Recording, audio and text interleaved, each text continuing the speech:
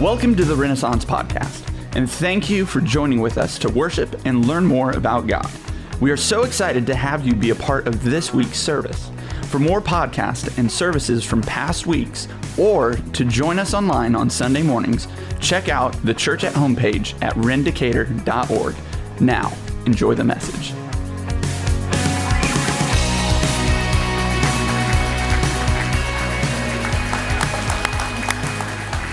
Oh, keep it coming, keep it coming. Yes.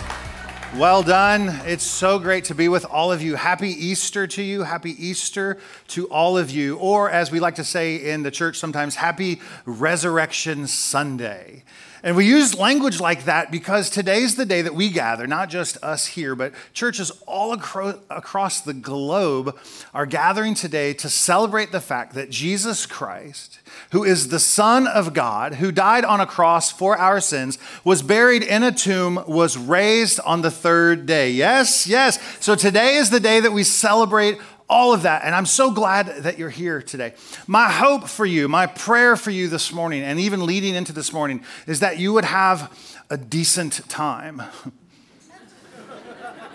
don't know what that means exactly. Actually, I pray that you would enjoy today. Is it okay to enjoy church? Someone say yes. You're in the right place. I'm just saying. Yeah, we want to enjoy ourselves here. And I pray that you don't feel like begrudged towards the person who invited you to come. So when you leave here in about an hour that you're like, that wasn't so bad. Let's go get tacos. That's what I'm hoping will take place. I know we all have plans this afternoon for Easter brunch and all that stuff. Well, let me introduce myself. If I didn't get a chance to say hi to you before service started, my name is Jeff, and I'm one of the leaders here at the church. I have one goal for us this morning. I want to tell one simple story. It's a story in two parts, and my hope in all of that is that this story would encourage you, that this story would give you hope, that you would come in maybe feeling a bit haggard or weary. I don't know your situation, nor do I need to know all of your situations, but I know that God loves all of you. He loves me, and he wants to speak to his people. So I pray that the story I tell will speak encouragement to you, that you would find hope in your day today. And in that regard, I want to pray over you. So I'll do all the work here. If you would just honor me and the Lord, just bow your heads, bow your hearts, and let me pray for you. Lord, look at your people. Look at them, gathered together to worship your Son, Jesus. For some to just stick their toe in the water of this thing called church, right? Just testing the waters. But God, I pray that you come by the power of your Spirit, that you would love on these people in a way that they would sense and they would know. Lord, we want to experience, much like Thomas did, that you are alive. Come and be with us today, Jesus. And it's in your name we pray. Amen? Amen, amen. So if you ever get the opportunity to leave the confines of the city and to make your way out into the woods to go hiking or something, maybe you're going camping, maybe you've taken a vacation and traveled to the mountains, I don't know, but just picture with me in your mind's eye this journey in the woods. And you do what most people do, they park their car in the parking lot and then they go in on the trail. And the trail's very large and wide to begin. But once you get further and further into the woods, if you're like me, you try to leave everybody else behind because you really want to be by yourself. Introverts unite. Anyone? Yes, introverts, yes. And so you find yourself out in the woods by yourself, maybe with the other person that you're with, but that's it. You left all the crowds, and just past a bend in the trail, you come across another trail. Now, you can tell that people have walked on this trail before. You look around, but there's no one around. There's no one here. There's no animals. There's no people. There's no nothing. But you can tell just by looking at this trail that this trail has been traveled many times before. People have used it to get from this part of the woods to that part of the woods. I tell you that story to just remind you and to put all my cards on the table. I know what I'm about to do is to tell you a story that has been told before. Jesus Christ, the Son of God, was crucified for our sins, put in a grave, and God raised him on the third day. That's the same story. I preached this message last Easter, and 2 years before that, and 3 years before that. And if you're around next year, I'm going to preach the same message. In fact, most churches everywhere will preach Jesus Christ crucified and raised from the dead every week. I know this is a well-traveled trail for us. but it doesn't mean it's not beneficial. It doesn't mean that it doesn't still have some utility for us. It doesn't take us from one place where we are to another place that I think God would want us to be. So are we all okay that I'm going to tell the same story that I told every year? All right, anyway, I'm doing it anyways, just so you know. let me just begin by explaining to you that the Bible tells us a lot about this story, and he does so through people. One of the people that we get to read from today is a man named Paul. We call him the Apostle Paul. The Apostle Paul was a learned individual. He was trained in the scriptures and the ways of God. He had an encounter with the risen Jesus, and then Jesus used him to establish churches all through Asia Minor and up into Europe. And Paul would establish these churches, he'd train leaders, he'd leave them behind, and he'd go start another church and then train up leaders and leave them behind and go start another church. And he would write letters to these churches to encourage them, sometimes to rebuke them, but to help them through their journey. Those letters or correspondence we have in our Bible. Paul wrote 2/3 of our New Testament. In one of his letters to some friends of his in a city called Corinth, he wants to remind them of something. And he uses these words. These are his words, not mine. But he says, I want to remind you of the things that are of first priority, or he says first importance. Almost to say this, I know everything on your life is going to be built on something. I know we're all going to, attach our lives to something that's foundational. He's just suggesting that it be this. And this is what he says to the church in Corinth that is of first importance. And I read it to you here out of 1 Corinthians chapter 15, and you are welcome to follow along on the screen behind me. Starting here in verse 3, that Christ died for our sins. That he died for our sins in accordance with the scriptures, and that he was buried, that he was raised on the third day, hallelujah, right? In accordance with the scriptures, and that he appeared to Peter. Jesus died for our sins. Humanity, you have to start here. Humanity is under this curse, if you will, this curse of sin, that you and I are all born naturally into sin. We come by it naturally. I like to say this oftentimes here at Renaissance. We don't have to teach people how to sin. We already know how to do it, right? Some of you have higher degrees in it more than others.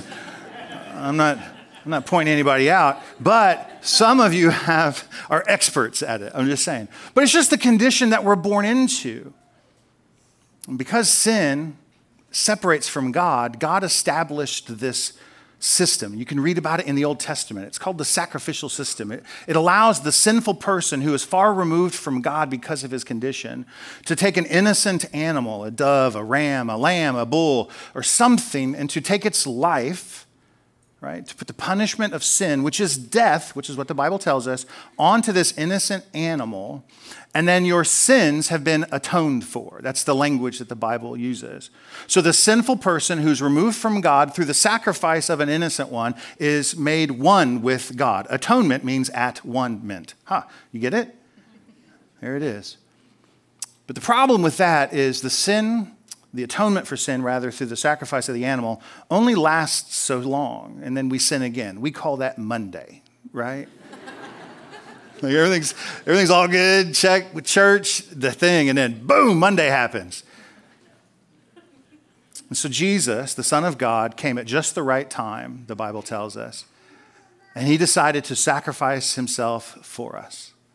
That rather than use an innocent animal, Jesus, the sinless one, gave up his innocent life for us.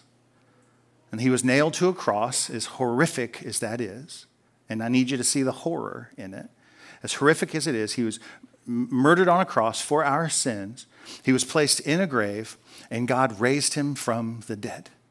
I said earlier that death is a result of sin. I want you to just put this together in your mind, logically, that because Jesus was sinless, he didn't deserve death, even though he gave his life over to be, a sacrifice. But death and the grave couldn't hold on to him because it had no claim over him because he was sinless. So figuratively, I like to think that the grave just spit Jesus out after 3 days, that God raised him back from the dead. And these are important words for us to understand, that God has used his son Jesus to sacrifice himself so that we didn't have to bring animals anymore. And this sacrifice is eternal, it's forever. And because of that, we who are sinful people can be united with God, and we can then begin to live the life that Jesus talks about that is abundant and full, and hear me when I say this is my favorite part, eternal. That we get to live eternity with God forever. And that is the well-traveled path that we are walking on today. That's the story that Paul says to the church in Corinth, that this is of first importance. Everything else hinges upon that. But then Paul, I love this part, but he adds that line in verse 5. Go back to Corinthians 15, verse 5. After all of this takes place, Jesus is raised from the dead. It says, and then he appeared to Peter. I want to travel the second half of our story following this guy named Peter. Peter, you might know, he was a friend of Jesus, a disciple or an apprentice of Jesus.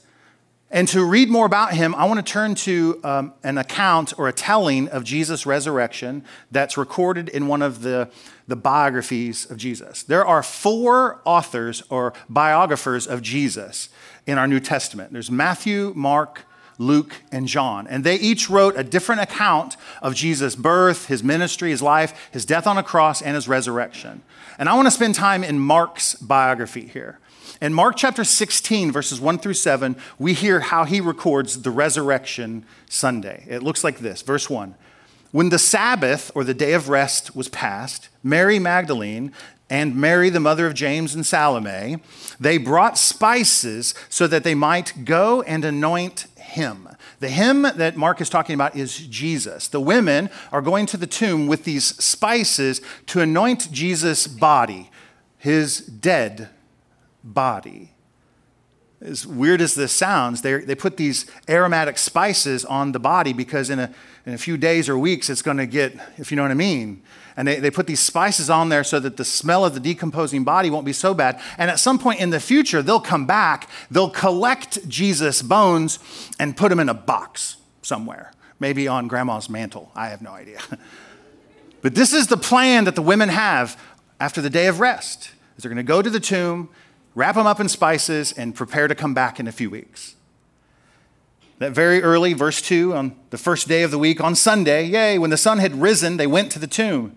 And as they were going, they were saying to one another, who's going to roll away the stone for us from the entrance of the tomb? There's this big stone in front of it, probably to keep animals out. And looking up verse 4, that they saw that the stone, had already been rolled back. It was very large. Thank you, Mark. Thank you. It's a large stone. That's what it was. Okay, entering the tomb, verse 5, we read this. They saw a young man sitting on the right side, dressed in a white robe, and they were alarmed, startled, afraid, terrified. Matthew, one of the other biographers, tells us in his resurrection story that this young man was in fact an angel, a messenger sent by God to speak to the women. And he had something he wanted to say, and we can see what he said here in verse 6. And so he says to them, do not be alarmed, terrified, frightened, fearful. Right? You seek Jesus of Nazareth, who was crucified. That is true. But he has risen, the angel says. He is not here. And see, you can look at the place where they laid him. And I see this gesture. And they look at the thing where they would have laid the body, and it's empty. Verse 7. But go, tell his disciples and Peter. You see that? Go tell the disciples and Peter that he, Jesus, is going before you to Galilee, and there you will see him just as he told you. The first thing that sort of leaps off the page to me here is that the angel, the messenger of God, he wants us to understand that it's not just enough for people to experience the risen Christ alone or by themselves, but that message needs to be told to everyone else. So yes, Mary, Salome, Mary, the other Mary, all those people that are there, the women that are there, they have seen that Jesus Christ is alive. They see the tomb is empty, but that's not enough. It's not enough for God's plan to save all of humanity, right? They need to go tell people that this has happened. Now, I get a charge over this because this is why Renaissance exists. Like, I love some of you, right? But I got other things I could be doing on a Sunday morning, like sleeping in. Anyone? I'll be the only honest person in the room. That's fine. No, we gather every week because we love Jesus. We want to worship him, right? But we want to tell the story that Jesus Christ has been raised from the dead. And we do that all the time here at the church. And that's the first thing that pops up. But the second thing that comes out in this story is that the angel says, go tell the disciples and Peter that Jesus is going before you to Galilee, just as he said to you. Now, Mark is doing this interesting thing as he writes the story. When he says the words just as he said, he wants us to turn the pages back in history a little bit and see this moment where Jesus had told the disciples that he was going to raise from the dead and he was going to see them again in Galilee. And if we turn our pages back just to Mark chapter 14, we see these words. Let me set the stage here real quick. Jesus just had a meal with his disciples. It's the last meal he'll have with them. We call this the Last Supper, right? And he's preparing them for what's about to take place. In fact, this whole week leading up to this moment, Jesus has been constantly reminding his apprentices, his friends, that he was going to be arrested, that he's going to suffer through crucifixion, that he was going to die on a cross, that he was going to be buried, and that he was going to raise from the dead. He's been telling them this. And he's reminding them again on this last evening. Hear me when I say this. Within 24 hours, Jesus will be dead. And one of the last things he says to his disciples is recorded right here. Mark chapter 14, verse 27. Jesus says to them, you, disciples, you will all fall away, for it is written, I will strike the shepherd, and the sheep will be scattered. Now pause here for a moment. Jesus is taking some Old Testament prophet words, a man known by the name of Zechariah, who prophesied this some 1,000 years or so before Jesus was born. And Jesus is saying, Zechariah was talking about me. I'm the shepherd who is sent by God to lead God's people, the sheep. I've been called to help them, to lead them, to encourage them, to help them grow healthy and all of those things. But I, the shepherd, am going to be taken away or struck away from you. And when that happens, all of you will fall away. Now, he knows what's about to take place. And so he says these words. But look what he says next in verse 28. But, he says, after I am raised up, after I'm raised from the dead, I will go before you to Galilee. This is that moment that Mark is pointing back to, that the angel says, go tell them that he said he's going to Galilee. Remember that moment. And so their memories come back. We go back and read the story. But look what Peter says in verse 29. Peter responds to Jesus and said, even though they all might fall away, right? They're going to fall away from you, Lord, but I will not, he says. You sure about that? You sure about that? Jesus rebuked Peter and says, verse 30, truly I tell you, this very night, before the rooster crows twice, which is a weird way to say before the sun comes up, right? You will deny me not once, not twice, but 3 separate times. And if you know the story, that's what happens. But verse 31, Peter says emphatically, I love that, if I must die with you, I will not deny you. And they all said, samesies. That's what they basically said. What he said, I'm with that guy. That's what he said. Now, if you know the story of Jesus' arrest, they're leaving a garden here. He's going to go pray with a few people, and the Roman soldiers will come with Judas the betrayer. Boo, the betrayer. They will come and they will arrest him. And at this point, exactly what Jesus said would happen happened. The disciples flee. Peter finds himself hidden in the shadows, watching the guards take Jesus from place to place, taking him to the house of the high priest, and as they gather the council to bring these false allegations of heresy against him and all of that. And Peter is watching this outside in the shadows.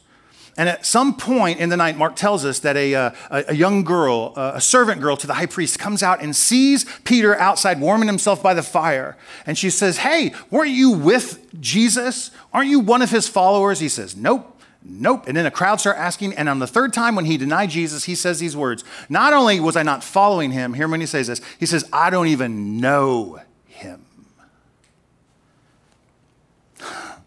Now, I don't know. There ain't a person in Jerusalem who does not know who Jesus is at this point.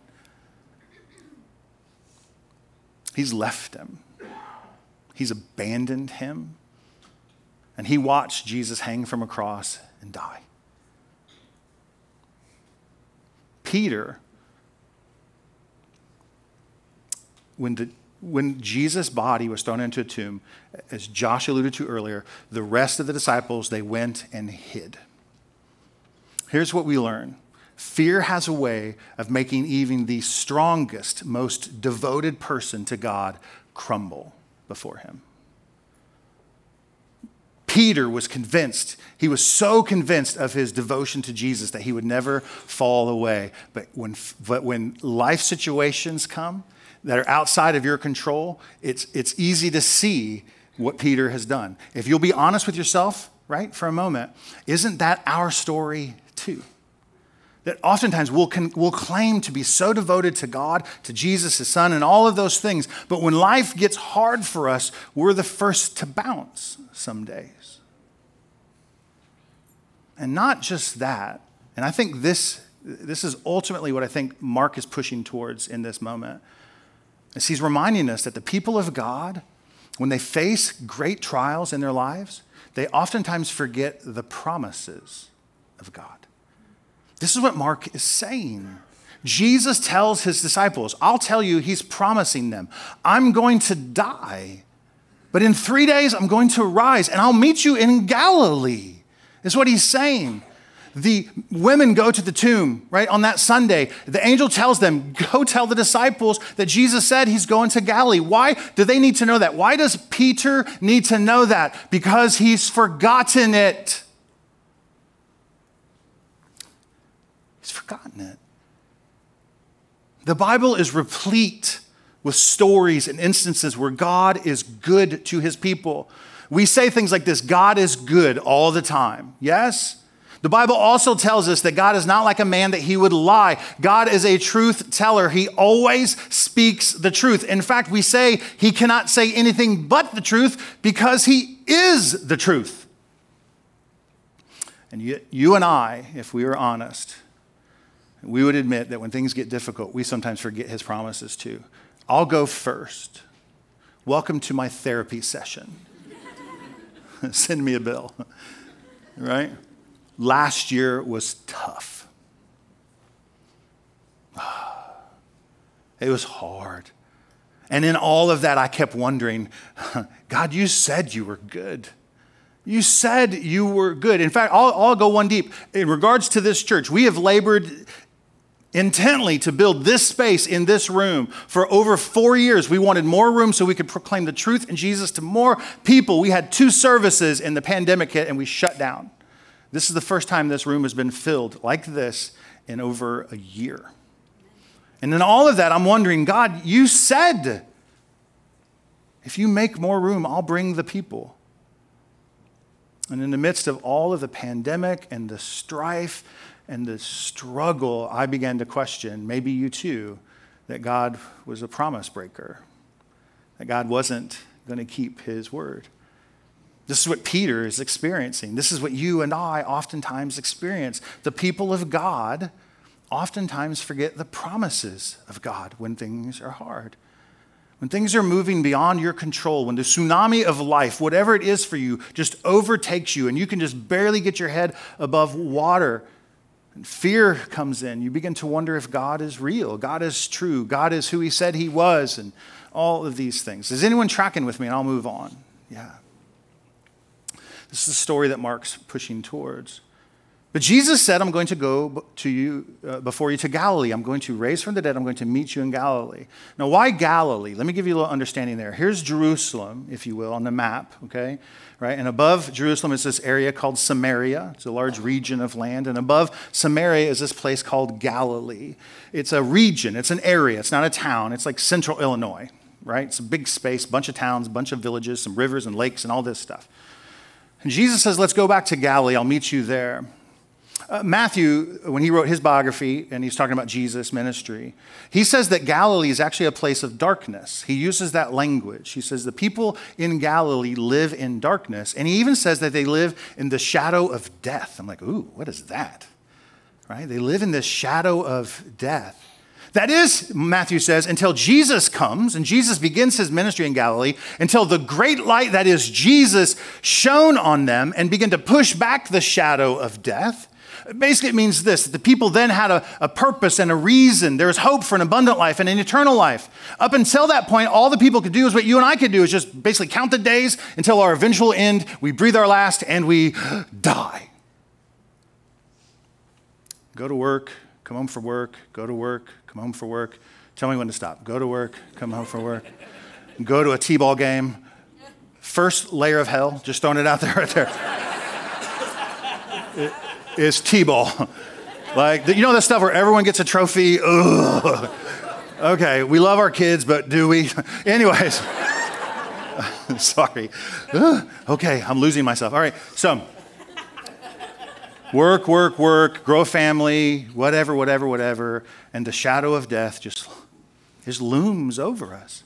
At some point, we're going to breathe our last and die.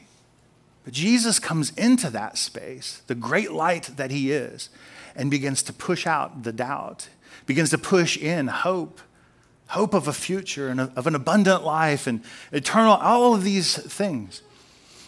Galilee was the place that Jesus began his ministry. Galilee was the place where Jesus first, I'm going to cry, is the place where he first saw Peter. Peter and his brother Andrew were fishing, throwing nets out. Jesus saunters by in a way that only Jesus can. And he says, hey, bro, why don't you leave your nets and come follow me? I'll make you a fisher of men, whatever that is. It just means this. I'm going to give you a purpose, bro. I'm going to give you a meaning. I'm going to use you for ministry. You'll be one of my apprentices. I'm going to show you how to live in God's kingdom. I'm going to do all of these things. Like, there will be people who want your role in my life. Right? People are going to want to be like you. And Peter had that until he forfeited it, until he denied Jesus, left him, abandoned him, forsook him. In fear, he crumbled and ran away. But Jesus knew this. And so he promised that after I raise from the dead, I'm going to go to Galilee. I'm going to meet you again. I'm going to see you, and I'm going to do something for you. Oh my gosh, I'm so overwhelmed. This is so good. To lay into this metaphor one more time, the trails that they traversed back and forth through Galilee for some 3.5 years were the same trails that Jesus would encounter them on. Those well-traveled trails, Jesus comes back and sees them. Jesus is saying these words, my paraphrase. Death and burial are not the end, but they are, in fact, a new beginning. Hear me when I say this. This is what Peter heard, and I need you to hear this.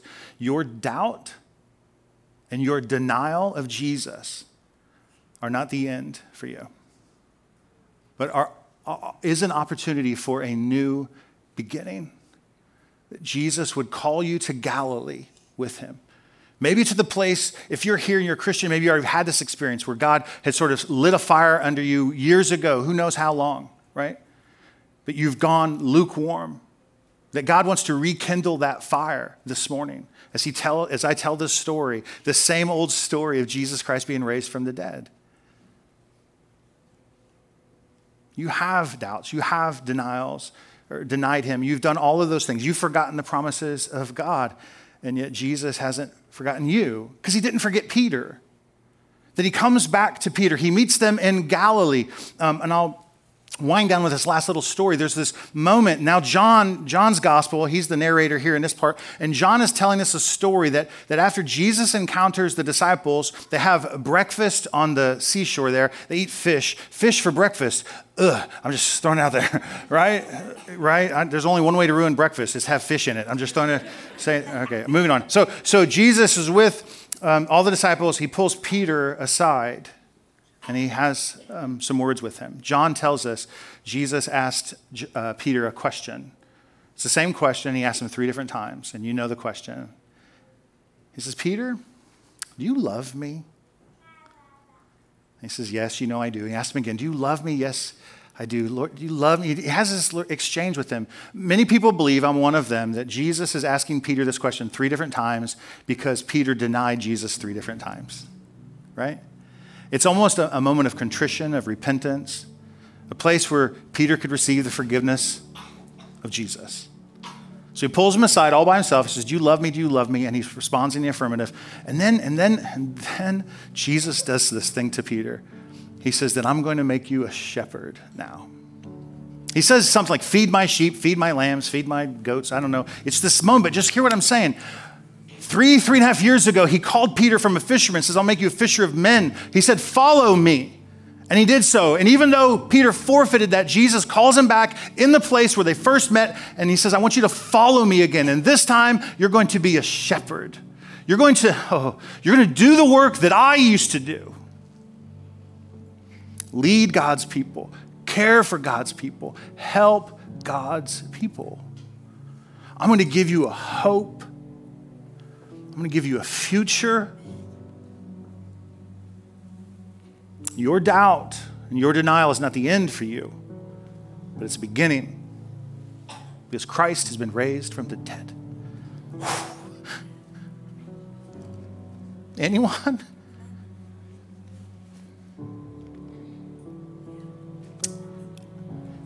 If Christ has not been raised from the dead, the last memory that Peter has of Jesus is when he denies him that 3rd time, the rooster cock-a-doodle-doos.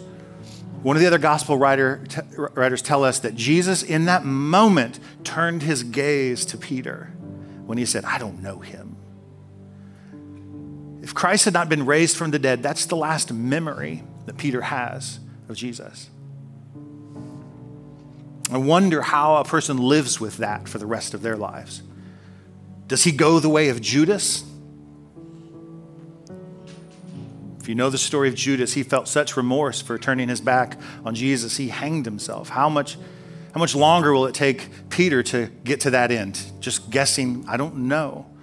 How could you move forward denying Jesus the way he did? If Jesus hadn't been raised from the dead, that's the last memory he has. But here's the beauty. Christ has been raised from the dead. And now his memory is not of sorrow and guilt and shame. It's one of, yes, Jesus, I'll follow you. I'll serve your people. I'll shepherd your people. And God used Peter to train up leaders. And when the truth of Jesus began to spread in the modern world, Peter was a part of that. Peter had a purpose and hope, and God restored him fully. The same can be true for you and for I. I mentioned earlier that the human condition is one we are born in sin. There's nothing we can do about that. There's nothing we can do. If Christ hasn't been raised from the dead, Paul the Apostle tells us that you and I are still in our sins, right? There's no change for us. And he even says that we should be pitied among all men, that we've attached ourselves to some hero that can't actually help us. But Jesus, hear me, he has been raised from the dead. So we don't have to be bound to our sins. We don't have to live a life of doing the same thing ad nauseum, time and time again, promising ourselves that we're going to change but never do. That Jesus Christ has come to sacrifice his life for us, that we could be made new, not with a nature that is drawn towards sin and rebellion against God, but one that is reborn and new, that has the heartbeat of God beating inside of us, and we have a desire to do the things that God wants us to do. And then he empowers us with the Spirit so that we can overcome sins and addictions and failings And Jesus says to you that your denial and your doubt does not stop because of you, because he hasn't given up on you. And he didn't give up on Peter. And if you need help remembering that, just look to the cross. Look to the cross.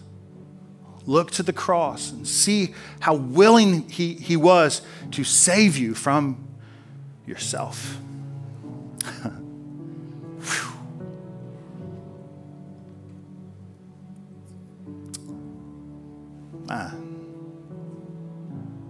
Or not.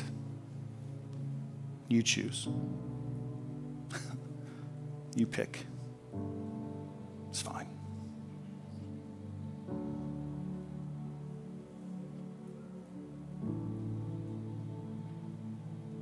I want to pray for us. I prayed for encouragement. I felt like I yelled at you for 30 minutes. I don't know if that's encouraging or not. It's all good. Oh, my life was changed on an Easter not many years ago, and I pray for many of you that your life be changed today. God, I just ask humbly. My words are empty and void, powerless to do anything. Only you can change the lives of the people here, God. Spirit, it is only you who can convince people of their waywardness and their sinful state. And it is only you who could reveal Jesus Christ as risen. He doesn't stand before us in physical form. We have to have faith to believe it. Doesn't mean it's not real. It just means we have to go about it a different way. So Holy Spirit, I pray that you would come now and you would give us the faith to believe. For those of us who've been a Christian for some time, may today be the day, and I know this is not theologically sound. I don't care. Don't send me the emails, right? I pray that some of you get saved again. That you just be accosted by the story of the cross, that well-traveled path in your life. Oh, hear me. God's not done with you. God, just come and be with your people. Help us to live people of hope and people who hold on to your promises outside of our circumstances, outside of what everyone else thinks, how we should be responding in our situation, that we be a people who respond with hope. God, we love you and we thank you. And it's in Jesus' name we pray. Amen. Thanks for joining with us today. We would love to pray for you and make a connection with you. So please check out the Church at Home page at rendicator.org. Here you can ask questions, request prayer, find past messages and podcasts, or support Renaissance through online giving. We can't wait to hear from you.